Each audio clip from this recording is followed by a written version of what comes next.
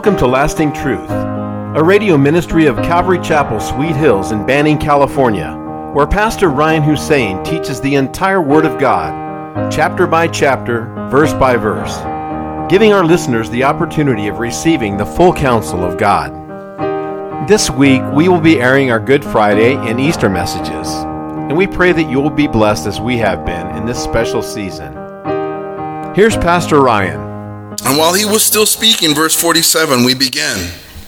Behold, Judas, one of the 12, with a great multitude with swords and clubs, came from the chief priests and elders of the people. Now his betrayer had given them a sign, saying, Whomever I kiss, he is the one. Seize him.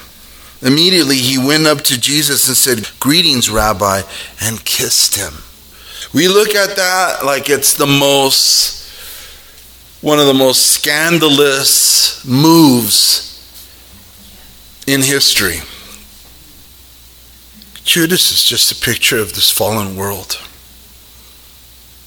He is what's out there. This world needs Jesus so much. Jesus said to him, you're going to betray the Son of Man with a kiss in the other gospel. But here he says, Friend, why have you come? It's almost to give Judas a way out. Friend, why have you come? That's the heart of our Lord. That's why he came and died for us, because he has a love for the lost. Friend, why have you come? Will you decide to repent? Will you decide life? Friend, why have you come? Maybe he's asking that of some people tonight. Friend, why have you come? Are you going to change? Are you going to repent and put Christ first? Or still worship the self-life? The love of God is so above. Seems like I'm always grasping for it, Lord, help me to love more as you love. I feel more like Peter here. You know what Peter does, right? I've always felt like him. Jesus is a friend of sinners. His enemies called him that because he ate and drank with publicans and taxpayers, that they might get saved. But he is a friend of sinners, or we wouldn't be here. We would not be here. In 2 Peter 3, that wonderful verse that Peter dots down by the Holy Spirit. God is long-suffering toward us, not willing that any should perish, but that all should come to repentance. He's not willing that any should perish. Then they came and laid hands on Jesus and took him. And suddenly one of those who were with Jesus stretched out his hand and drew his sword. We know that's the big fisherman, Peter, and struck the servant of the high priest and cut off his ear. Peter was not playing. To take off an ear isn't just, he's not playing patty cake. He's not fencing with them. He's trying to hack somebody's ear off, or head off, actually. The guy just probably moved. He said, they all may forsake you, but not me. Check this out. And the Lord just turns around, put your sword in its place. For all who take the sword will perish by the sword. Or do you think that I cannot now pray to my Father, and he will provide me with more than 12 legions of angels? How then could the scriptures be fulfilled that it must happen thus? It's like, Peter, this isn't a time for self-defense. This is God's plan that he would go to the cross. Don't hinder that. Peter, don't you know that I can just pray to my Father and 12 legions of angels can come down? It's such a beautiful statement from the Son of God, who created the universe, spoke and it was made. He upholds all things by the word of his power. He is the power. He is God in the flesh, and he's in control. I can call down a whole legion of angels.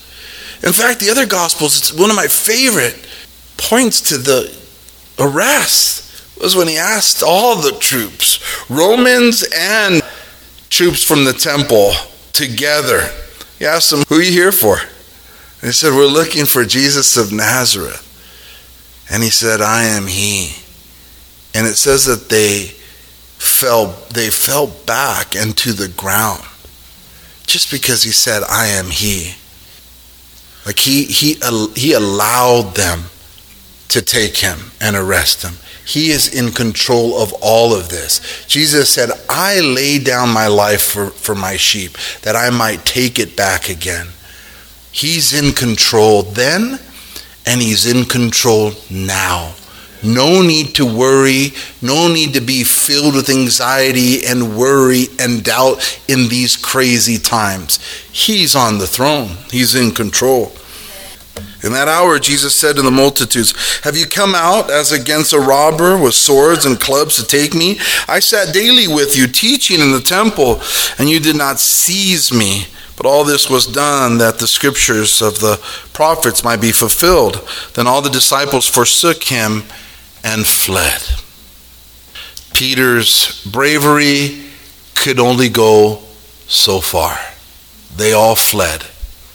They all fled. And there's a lesson to that, and we'll get to it in a bit when we get back to Peter. Verse 57, and those who had laid hold of Jesus led him away to Caiaphas the high priest, where the scribes and the elders were assembled. But Peter followed him at a distance to the high priest's courtyard, and he went in and sat with the servants to see the end. Now the chief priests, the elders, and all the council sought false testimony against Jesus to put him to death, but found none. Even though many false witnesses came forward, they found none. But at last, 2 false witnesses came forward and said, this fellow said, I am able to destroy the temple of God and to build it in 3 days. And so Jesus is brought before the Sanhedrin, the religious leadership for the Jews. And this is a mixture of Pharisees and Sadducees. This is the ruling party. And so Jesus is first brought before a religious trial. And when he is sent to Pilate, that will be his civil trial. And so here, we're not told, but he first originally goes to the high priest Annas prior to this, and before he goes to Caiaphas. And Annas was the high priest that the people really looked to as the real high priest. Caiaphas, his son-in-law, was appointed by the Romans, and so they would go to Annas first. And we're told that he begins to get physically abused at Annas the high priest's location. So he begins to receive beatings. And then from there, they take him to Caiaphas, and as you can see, they're looking for evidence because there is no evidence. They're looking for it while they're having their trial. They want him dead, the religious rulers, and they want him dead because his message threatens their power over the people. They had a stronghold on the temple and the hearts of the people. Yet Jesus pointed out their hypocrisy time and again, that they didn't love the people. They used the people because they loved themselves. And so they want him dead. They've been planning on killing Jesus for a long time, and here's their chance. They called out their hypocrisy. And it says that the chief priests and the elders and all the council, they sought that false testimony against Jesus to put him to death, but found none. Even though many false witnesses came forward, they found none. But at last 2 false witnesses came forward and said, this fellow said, I am able to destroy the temple of God and to build it in 3 days. In John chapter 2 of his gospel is what the 2 false witnesses are referring to. Jesus had gone into the temple at the beginning of his ministry as well as at the end, and he flipped over the tables. He kicked out the money changers. He made a cord of whips and whipped the animals out of there. My Father's house is a house of prayer, but you have turned it into a den of thieves. And then the religious leaders said, who are you to do this? Show us a sign. And Jesus responded to them, "Destroy this temple, and in 3 days I will raise it up." And the Jews said to him, "It has taken 46 years to build this temple, and you will raise it up in 3 days?" But he was speaking of the temple of his body. Destroy this temple, and in 3 days I will raise it up. He was crucified. His body, his temple was destroyed. His tent was killed. But on the 3rd day, he raised it up, didn't he? Amen. So that's what these guys are referring to. And the high priest arose and said to him, "Do you answer nothing? What is it these men testify against you?" But Jesus kept silent. And the high priest answered and said to him, "I put you under oath by the living God." Imagine telling God that. "Tell us if you are the Christ, the Son of God." And Jesus said to him, "It is as you said." He knows they're fools. And in his word it says, "Don't answer a fool according to their folly, lest you be like them." And then it says, "Answer a fool lest he be wise in his own eyes." And here, just that, it's time to talk, because the high priest referred to the living God. So Jesus feels compelled to answer him. "It is as you said. Nevertheless, I say to you, Caiaphas, high priest, hereafter you will see the Son of Man sitting at the right hand of the power and coming on the clouds of heaven." Whoo! Referring to a second coming. Revelation 19. When we come back with the Lord, and he's on his white horse, and on his robe it says King of Kings and Lord of Lords, and out of his mouth a sword, which is the word of God. In Revelation 19:11 it says, "Now I saw heaven open, and behold a white horse, and he who sat on him was called Faithful and True, and in righteousness he judges and makes war." In other words, he's telling Caiaphas, the next time you see me, it's because of your judgment. Woo! So this upsets Caiaphas to no other. Right? He tore his clothes like the Incredible Hulk.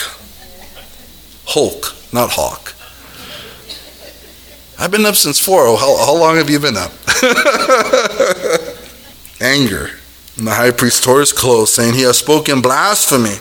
What further need do we have of witnesses? Look, now you have heard his blasphemy. What do you think?" And they answered and said, "He is deserving of death. If anyone arises amongst the people according to the law and claims to be a prophet when he is not, is deserving of death. Count him a false prophet." And so that's what Jesus said, letting them know that he's the Christ. They are deciding not to look at any evidence in his favor or falsely judging him. He is the Christ. He is the Son of God. Haven't you heard? He heals the blind. He heals the lepers. He heals the mute, the deaf. He casts out demons. He walks on water. He calms the storms. He feeds the 4,000 and then he feeds the 5,000. We can go on and on. There aren't enough libraries in the world to hold the books of the miracles that Jesus Christ has done. And we are miracles as well, to be added to that. Then they spat in his face and beat him, and others struck him with the palms of their hands, saying, "Prophesy to us, Christ, who is the one who struck you?" And we're told in the other Gospels that they blindfolded him, and they're mocking him. They know that he healed the blind. And they blindfold him, and they're socking him. Unable to see the punches because of the blindfold, kind of duck or tense up to absorb the blow. Just boom, mocking him. Who did it? You who heal the blind, who did it? Can you see who did it? Mocking him. Because he loves us, he took it. He took it. They struck him with the palms of their hands. They spat in his face. Who struck you? Now Peter sat outside in the courtyard, and a servant girl came to him, saying, "You also were with Jesus of Galilee." But he denied it before them all, saying, "I do not know what you are saying." And when he had gone out to the gateway, another girl saw him and said to those who were there, "This fellow also was with Jesus of Nazareth." But again he denied it with an oath, "I do not know the man." And a little later, those who stood by came up and said to Peter, "Surely you are one of them, for your speech betrays you. You sound like a Galilean, man. You're from Galilee." Then he began to curse and swear, saying, "I do not know the man." And immediately a rooster crowed, and Peter remembered the word Jesus, who had said to him, "Before the rooster crows, you will deny me 3 times." So he went out and wept bitterly. And they all learned the lesson. They all scattered. Peter denied him 3 times, but they all scattered. Where are the rest of them, guys? They all scattered. And it's one of the greatest lessons in Christianity that they scattered. And that is that if you think, or I should say, if we think, not you think, if we think that we can stand as believers in Christ without the help of God, we're fooling ourselves. We cannot stand strong without a closeness to God. We cannot trust in our own ability. We cannot trust in our own holiness. We cannot trust in our own righteousness, because there is none, guys. And unless the Lord gives us strength to walk right, we cannot walk right without him. And the lesson all the disciples are learning is that, my goodness, we thought we could stand. We thought we could stand, but apparently I need to do what he says and trust him. When the Lord says you're all going to be made to stumble this night because of me, they should have said, "Can we just pray that we don't right now, Lord? Can we just pray right now and ask the Father to strengthen us?" So, no, we'd never forsake you. And there's a lot of self-trust going around lately. A lot of believers who are sadly trusting in their own understanding and in their own strength. If God said that we need to study this word, if God said that we need to put on the full armor of God so that we're able to stand against the wiles of the devil, if God said that we need to not forsake the assembling of one another, as is the matter of some, if God says we are to gather together and love one another as he has loved us, and we don't do that, and we think we're okay, have we not deceived ourselves to think that everyone else needs to come in person, but I can Zoom this thing and be okay? I'm sorry. Scripture doesn't support that. Ever. I can't survive this walk without you guys. I need you. The Bible says to bear one another's burdens and so fulfill the law of Christ. Bear one another's burdens.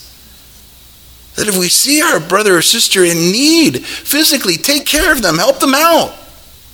Who is my neighbor? Who was his neighbor? Was it the priest or the rabbi that walked around the Samaritan? No, the Lord said that his neighbor was the one who stopped and bandaged him up.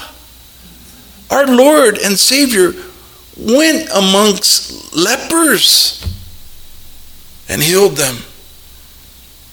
Have we forgotten who we serve? He's the great physician, my goodness. It is appointed once for all of us to die, and then comes the judgment. Can't survive isolated. The devil, that's what he does. He isolates and picks people off. The Bible says that he who isolates himself rages against all. All wisdom rages against wisdom. I don't want to lean on my own understanding. If Jesus says, I need you guys and you need me and we need each other and then I'm going to be here. Paul would say in Philippians 3:3, for we are the circumcision who worship God in the Spirit, rejoice in Christ Jesus, and have no confidence in the flesh. In 1 Corinthians chapter 10, verse 12, Paul would say, therefore let him who thinks he stands take heed lest he fall. God forbid we think we can stand without going to church. I can't, because it's his command, not a suggestion. It's his command that I go to church. So he's not going to go against his word. I don't care who tells me it's bad for me. The devil himself comes as an angel of light. I can't stand without coming here. I think we've gotten this far because we meet together. We have gotten this far. We have been strengthened. We have been encouraged. We have been able to resist. Having done all to resist. Having done all to stand therefore. I mean, it's like this is the resistance. Welcome to the resistance. Are there any churches called Resistant? We should do like a Resistant women's ministry or something. Resistance has to be in our church somehow. We are the resistance.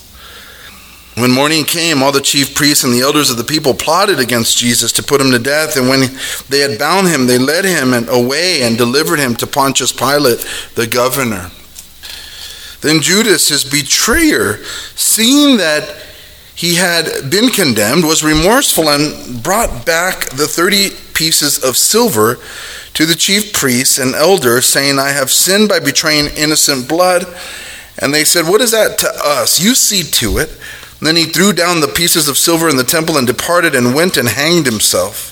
But the chief priests took the silver pieces and said, it is not lawful to put them into the treasury because they are the price of blood. Hypocrites, right? And they consulted together and bought with them the potter's field to bury strangers in. Therefore that field has been called the field of blood to this day.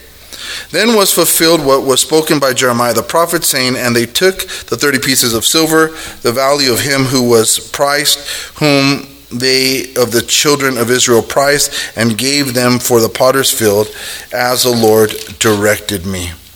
Now Jesus stood before the governor. And so we were just told, two things. First, Jesus was taken to Pontius Pilate. And the reason why he was taken to the Roman governor is because, as you know, the Jews were forbidden to carrying out capital punishment. It was taken from them by the Romans. They were way upset over it. But if they wanted to kill a criminal, they had to go through the Roman authorities. They needed the Roman authority to do so. And that is why Jesus is sent to Pilate, where his civil trial will begin. But then Matthew cuts into, what happened to Judas? As you see, he was remorseful.